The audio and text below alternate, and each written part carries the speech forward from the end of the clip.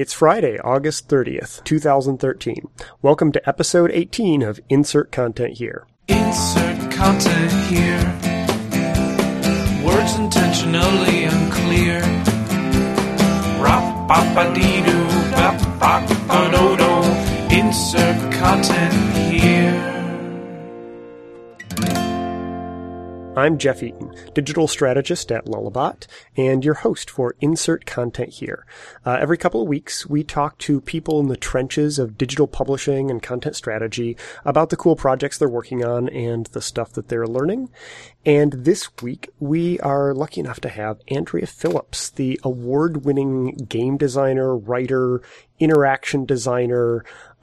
She's the author of A Creator's Guide to Transmedia Storytelling, and she's doing some really, really cool and interesting projects these days, and we're going to get a chance to talk to her. So welcome to the show, and thank you.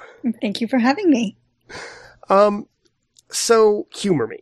For the folks who are listening, what is transmedia storytelling? The sort of academic definition is that transmedia storytelling is the art of telling a single cohesive story through multiple media at the same time, where each medium is making a unique contribution to the whole. That's kind of impenetrable if you don't already know what you're talking about, though. So I've been describing it as a story that you tell like a mosaic, where a photo mosaic even, where each individual tile may have something on it. But if you step back and see all of them, you see something sort of different and more magnificent. I know in the digital publishing world, there's been a lot of talk about cross-platform, cross-device, cross-channel publishing. And I think there's been a lot of emphasis on the idea of different kinds of content going and living in lots of places. But I think the idea of all of these independent pieces telling a single cohesive story, not just being duplicated and, being different angles onto something, that's a really interesting twist. Who's building these kinds of projects? What kind of stuff, comes out in transmedia? There are a couple of different approaches right now. The most widely known is, of course, the Hollywood transmedia approach. Marketing budgets, in particular, for entertainment properties like, District 9 or HBO Game of Thrones, will pull together something. Actually, Hunger Games has a new campaign going just right now, even as we speak. Oh, it's the series of fashion blogs, right? Mm-hmm. It's all of this sort of fashion stuff, and there are fashion billboards going on. And the idea is to immerse the audience in the feeling of being in that story world. And what you're getting isn't a plot point really from these other media, but you're getting that sense of immersion and world building that might otherwise happen on screen or on the page. And it kind of lightens the load of heavy lifting that the core media have to do to get you up to speed. Yeah, I remember quite a few years back when I think it was The Matrix Reloaded, there was a game that came out that had a bunch of cutscenes that were they weren't scenes from the movie, but they were still they were the same raw material, same actors yes. and everything, and you actually got certain twists and additional chunks of scenes that weren't in the film but revealed a little more of the backstory. Absolutely. The way I've heard it described best is it's like a character walks off screen on the film and then on screen in the graphic novel. It's sort of a continuous story, and which pieces of the story you see depend on which lens you're looking through at the time, whether you're playing the game, whether you're looking at the comics, whether you're watching the movie. And the result is that you wind up with a more complex story and a more complex understanding of the story. Even Star Wars has been doing this kind of thing for forever, for as long as anybody, because you have that original series of movies, but there's also this sort of extended canon that takes place in the Clone Wars, for example, but also in those books. And if you really truly want to follow the story, let's say, of Princess Leia and Han Solo and their sort of romance, you watch it unfold in the movies to begin with. But if you want to see how that pays off and where it ends up, you have to read the books. That's the only way to find out. And for those of you who may be wondering, they totally get married and have twin babies, and it's awesome. Hooray! Yeah. In your book, you talk about like the East Coast, West Coast split in transmedia, which I find awesome because it implies like transmedia rap battles. But the approach that you were just describing sounds like what you described as like the West Coast transmedia school. Yes. What's the flip side of that coin? There's also a sort of gritty indie approach, which involves lower budgets, fewer marketing resources. The idea isn't to do something splashy that's promoting a sort of core for sale experience like a movie or even a television show. The idea is that all of this transmedia stuff together is the story in its own right. And I mean, this isn't really an exact science. I mean, it's almost a joke more than anything else. But there's a tradition among filmmakers, for example, now to make short films that have sort of live events associated with them. And so the audience isn't just coming to see a film, they're coming to participate in an actual experience. Mark Harris has done a project called The Lost Children, and when you go to see a viewing of the film, you actually kind of get guided through an experience that's like a cult indoctrination almost.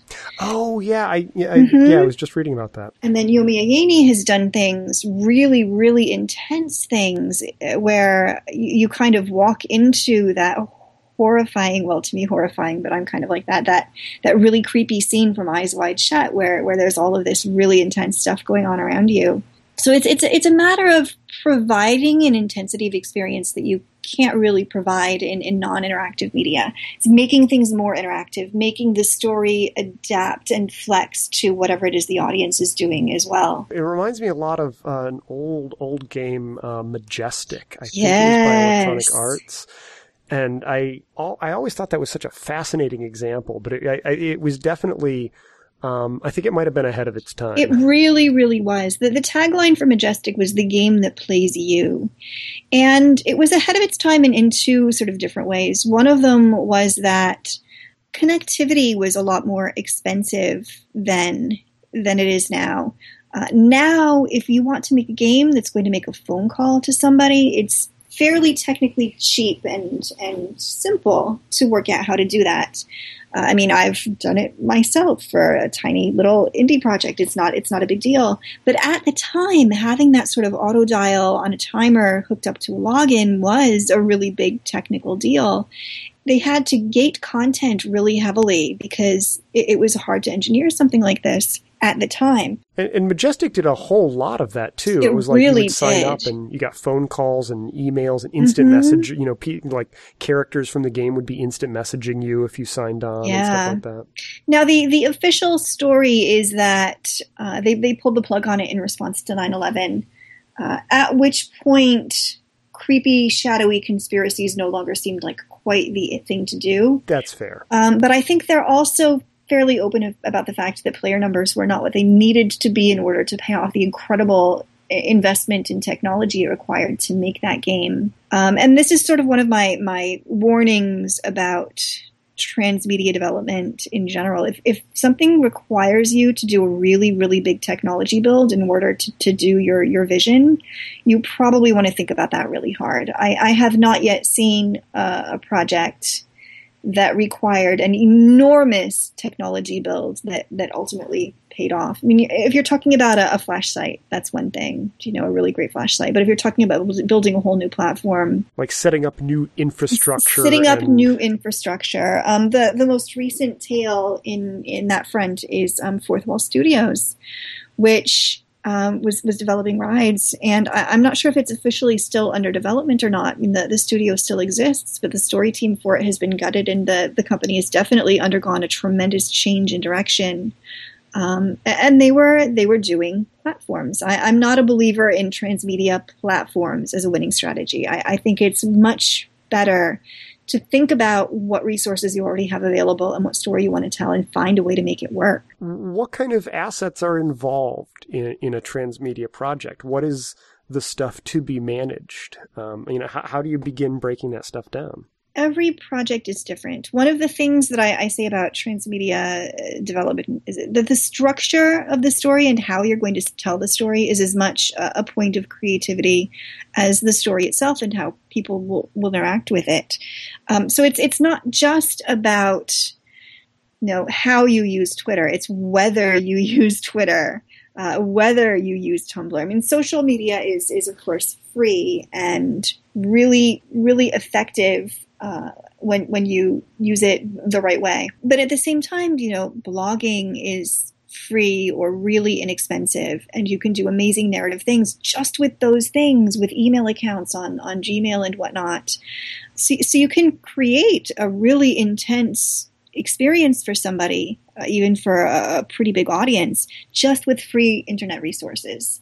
Assuming that you're doing it sort of on your own and you're volunteering your own labor. When you start talking about paying people, it becomes a little more expensive, of course. One of the things that was interesting about Majestic at the time that it rolled out was that the number of different channels that were out there that could be leveraged that way, there were far fewer. You would talk about email and, chat rooms and instant messages and phone calls and faxes. Facebook hadn't been invented, and that was around the time when seeing a streaming video online was an incredible, amazing thing. If you can remember, it was amazing at the time. Well, yeah, that was 2000. That's like years before YouTube existed. Yep. Yeah, I can definitely imagine that would involve a whole lot of infrastructure bootstrapping.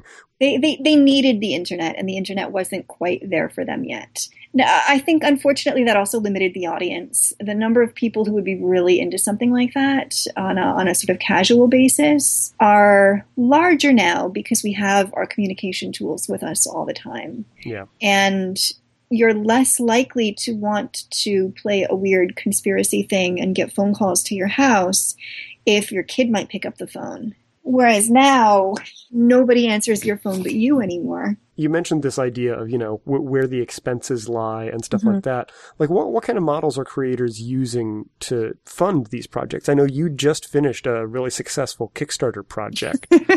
My little goofy pirate story. There are a bunch of different models, and I think we haven't really explored everything that's possible yet. So, unfortunately, I say unfortunately, meanwhile, I'm as guilty of it as anybody. A lot of money comes from marketing budgets, not just entertainment, but for sort of other brands that want to provide an interesting experience for people so that people think of them more kindly, essentially.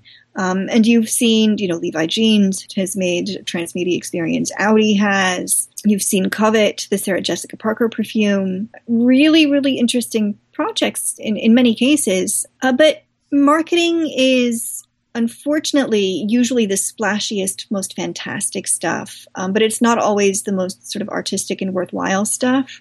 So I feel like we're suffering from this misapprehension that everything transmedia is marketing stuff, and that's not the case.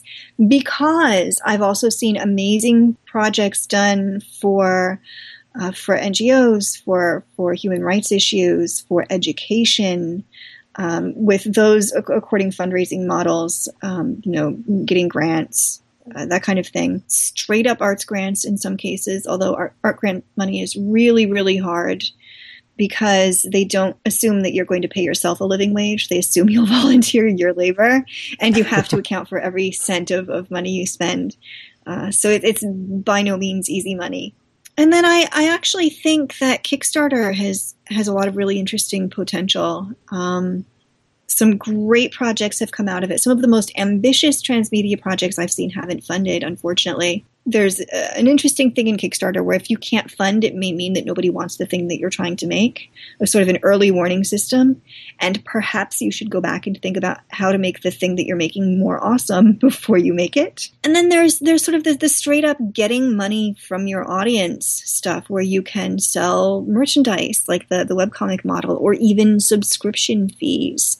I really, really, truly believe that we could support a pretty great industry of transmedia style experiences where people pay a modest subscription fee in order to have however many hours of experience over the course of a week, or even over the course of an afternoon. And unfortunately, most of the early games were completely free, and that set an expectation that this kind of experience would always be free.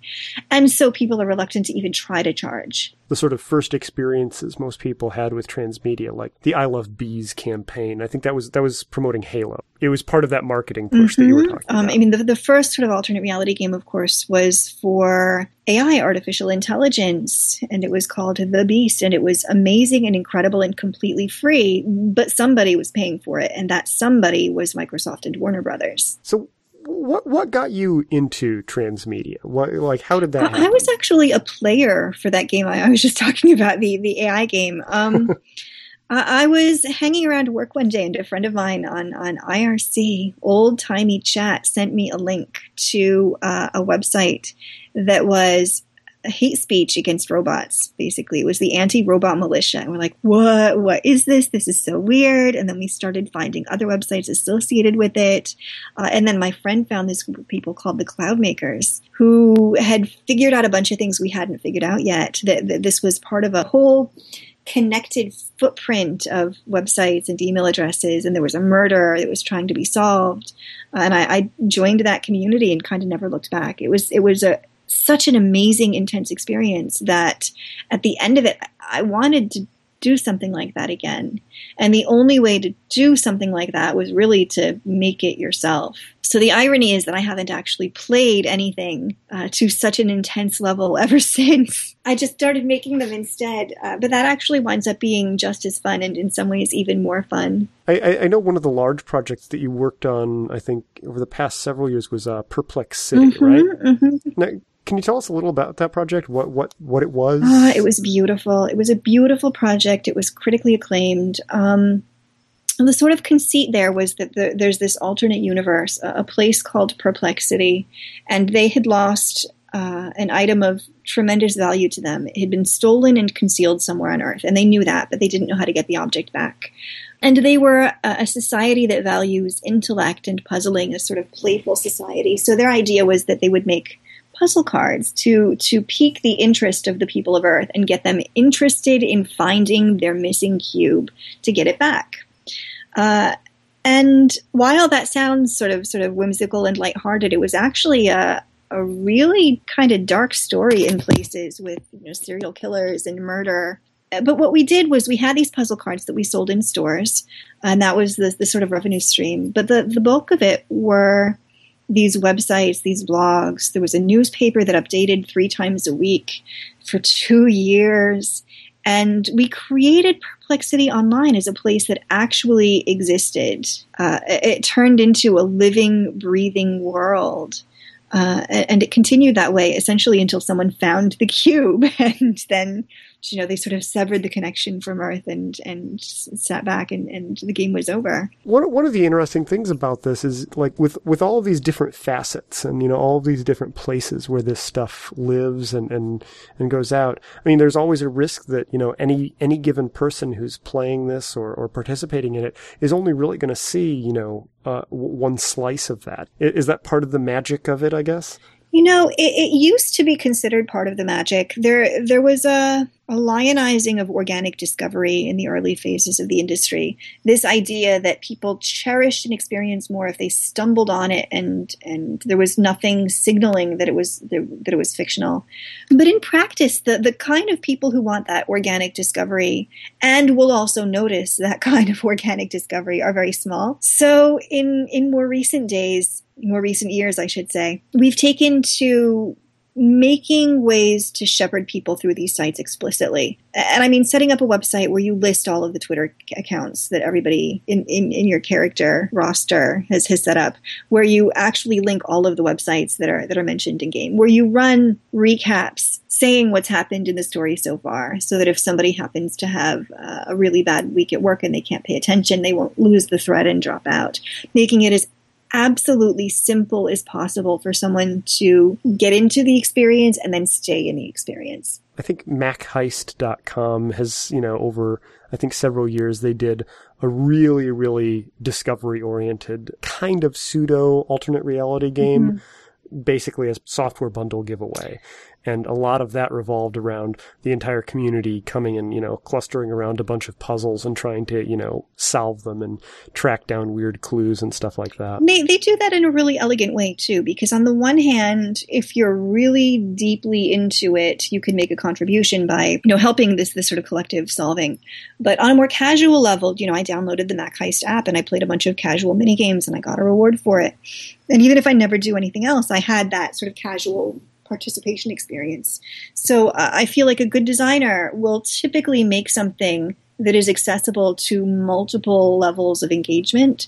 So if you are really just stopping by and you're not willing to do any work, you can still have a positive interaction with the story. But if you really, really want to dive into it, if you really want to dig and make a contribution, there's also a way for you to do that. I'm intrigued, but also a little intimidated thinking about the planning process that's got to go into something like that. I mean, what does it look like? I would imagine it can't be something that's scripted and choreographed from the very beginning. How do you approach the planning process for something like that? I mean, typically you start with structure and with story, right? Those are the two big problems you have to solve. So on the one hand, you kind of know who your characters are going to be, what your setup is, roughly where you're planning on going with the story. And then you kind of know what platforms you want to use, what resources you have to bring to bear, and which you don't. So you combine those two, and I find in writing it's actually the sort of squishy middle that's the hardest of any part of a story to write. It doesn't even matter to some extent what that stuff is. Just stuff has to happen that logically brings you to the conclusion you have in mind, right? So it's almost easier to write for a transmedia experience because you can create a series of problems that need to be solved and then just kind of throw it out there. And the audience are the ones who have to actually get on with solving it. And you don't have to do that part. It's sort of like writing your own murder mystery where it's left up to the audience how Miss Marple actually tracks down the clue. So I can set up a couple of email addresses and I'll know what happened, and I may have a couple of specific challenges in mind that, let's say, you have to call a restaurant and convince the maitre d' there to let a couple have their anniversary dinner there so that the wife doesn't leave the husband, right? You can set up that interaction as a specific point of conflict where the audience is responsible for solving a problem. And then what happens after that may not necessarily have anything to do with the challenge. So if at the restaurant they have an encounter with the man's girlfriend, the marriage will not be saved no matter how hard the audience has been working toward it. And I find this actually makes a more interesting emotional dynamic for the audience than otherwise, because it's not just someone else that the story is happening to. It's them too. Their hard work is going to waste. And I think that was an element of Perplex City too. There was a character that everyone who was playing was trying to track down. And that character ended up dying in the game. And it really affected a lot of the audience. It was, they were emotionally invested in what had happened, what was happening to them. It really did. You're talking about Anna Heath, and the interesting thing about that is that we had always planned for Anna to die. It was in the outline from day one. Anna was going to die. It was necessary as a plot point for other things to happen later on in order for the killer to eventually be exposed, right? And we hit a point midway through the game where we realized that we had never really fleshed her out as a character, and we were worried that when she died, nobody would be sad. That was our big concern. She would die and no one would miss her. So we wound up making a site for her and to making her an interactive character where she hadn't been, simply to humanize her and make her someone that the audience related to. And then, of course, later she was gruesomely murdered.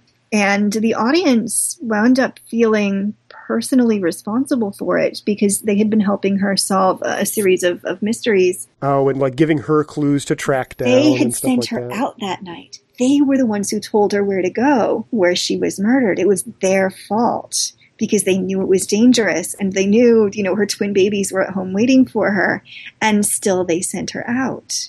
So they didn't just feel sad, they felt guilty. That's cold. Yeah, it's wonderful. Well, no, I mean, and I think that was a sort of an epiphany for me, a moment where I realized that the sort of emotional texture that you work with in an interactive story is different from a film. I know it's not a transmedia experience per se, but Dragon Age 2 is a fantastic experiment in this because there's a point in the game where you feel betrayed. It's not just that you're frustrated by the game. It's not just that you're crying because something sad has happened or laughing because something funny has happened. You feel like someone has stabbed you in the back when you trusted them. I don't think I'll ever be able to forgive Anders again. Yeah. It's just incredible and intense. And when you step back away from the feeling and you realize that that emotion was architected for you very specifically, you could never do that in a book. You could never feel like you were betrayed. And sort of coming back a little bit to a comment that you made earlier about platforms and like tools to support the process of doing this stuff. Given how varied, these projects can be, do you think it's possible to even build dedicated tools to support this kind of stuff? Or is it just a matter of leveraging the resources that are already out there to work with social media and manage blogs? I mean, there really are a couple of dedicated tools out there. I shouldn't talk smack about them. Rides was turning out to be actually a very interesting tool. And you may still be able to license it. It lets you sort of interact with video in real time. Social Samba is also a really interesting tool that I haven't been able to kick the wheels of too much. And it provides a sort of storytelling platform in Facebook, essentially, where you can create the illusion that characters are doing things on Facebook where they might not really be. And then Conductor is a tool that I know is being developed by Robert Pratt, and I'm afraid I don't know much about it, but it's intended specifically to be a transmedia platform for telling immersive and social media stories. I imagine at the end of the day, there's still just manual heavy lifting of building these different touch points. Yeah. I mean, it all depends on what you're trying to do. Honestly, if you're trying to get 2 million people invested in a film, what you're going to need to do to achieve that goal is going to be substantially different from what you're going to need to do if you want to provide, let's say, a 3-week fun experience for 300 subscribers. Before we finish up, can you tell us a little bit more about the Lucy Smokehart project was mentioned earlier? My Kickstarter project, it was The Daring Adventures of Captain Lucy Smokehart, my sort of pirate serial fiction ebook and puzzle hunt project.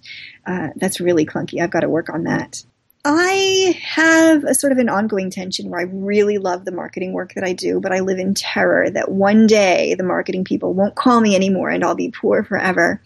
So I've been thinking a lot lately about how do I develop sort of my own stories with just the pocket lint that I have to throw at the problem. How do I make stuff on my own and still make it fun and, maybe a little bit immersive, maybe a little bit transmedia, but not too much because I don't have a team to throw at it. I just have me and I'm busy doing a lot of other stuff.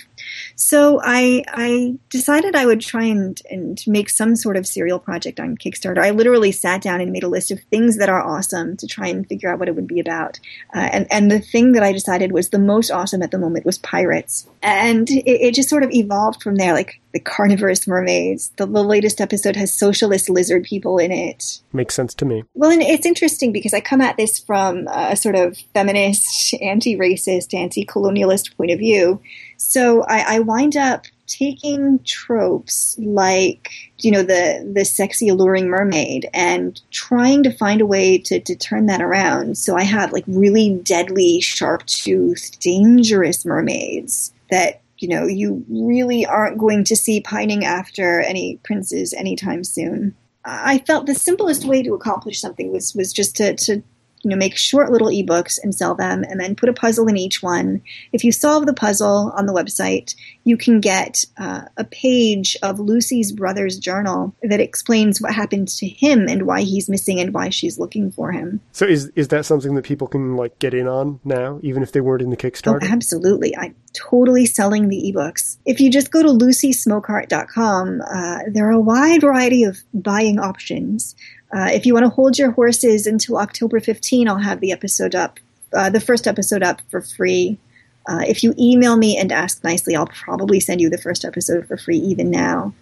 But each episode is 99 cents on Amazon. They're, 20, 30 pages long. So for anybody who's interested either in starting to explore this stuff or organizations who are interested in, looking at it as a way of, marketing their projects or even communicating, interesting messages that they want to get out. Like you mentioned, NGOs and educational institutions.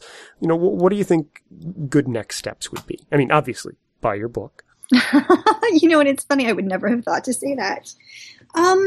I think that the first step is to look around and see what's been done and what has worked and what hasn't worked. A lot of people come into transmedia and wind up having to invent everything out of whole cloth because they simply aren't aware of prior art. But once you start looking, there is an incredible body of prior art that you can learn from. So that's sort of step one. And then step two is to take stock of what you have and then just start trying things. A lot of projects fester in planning phases and never ever go anywhere because the people creating them are afraid to pull the trigger, to commit and actually try something. And you never get anywhere at all unless you actually start making. There's always your first crappy project that you have to make, and you will learn so much from it, but you will never learn those things until you do the project. Ain't that the truth with everything? Mm-hmm. I want to say thank you very much for taking the time to talk to us. I know you're heading off to Worldcon pretty shortly, and I really appreciate that you were willing to take the time out. Hope to talk to you again, and best of luck. Thank you. Thanks for listening to Insert Content Here. If you'd like to catch up on our archives or keep up on our new episodes, visit us at lullabot.com/ideas/podcasts/insert content here. You can also visit us directly at insertcontenthere.com.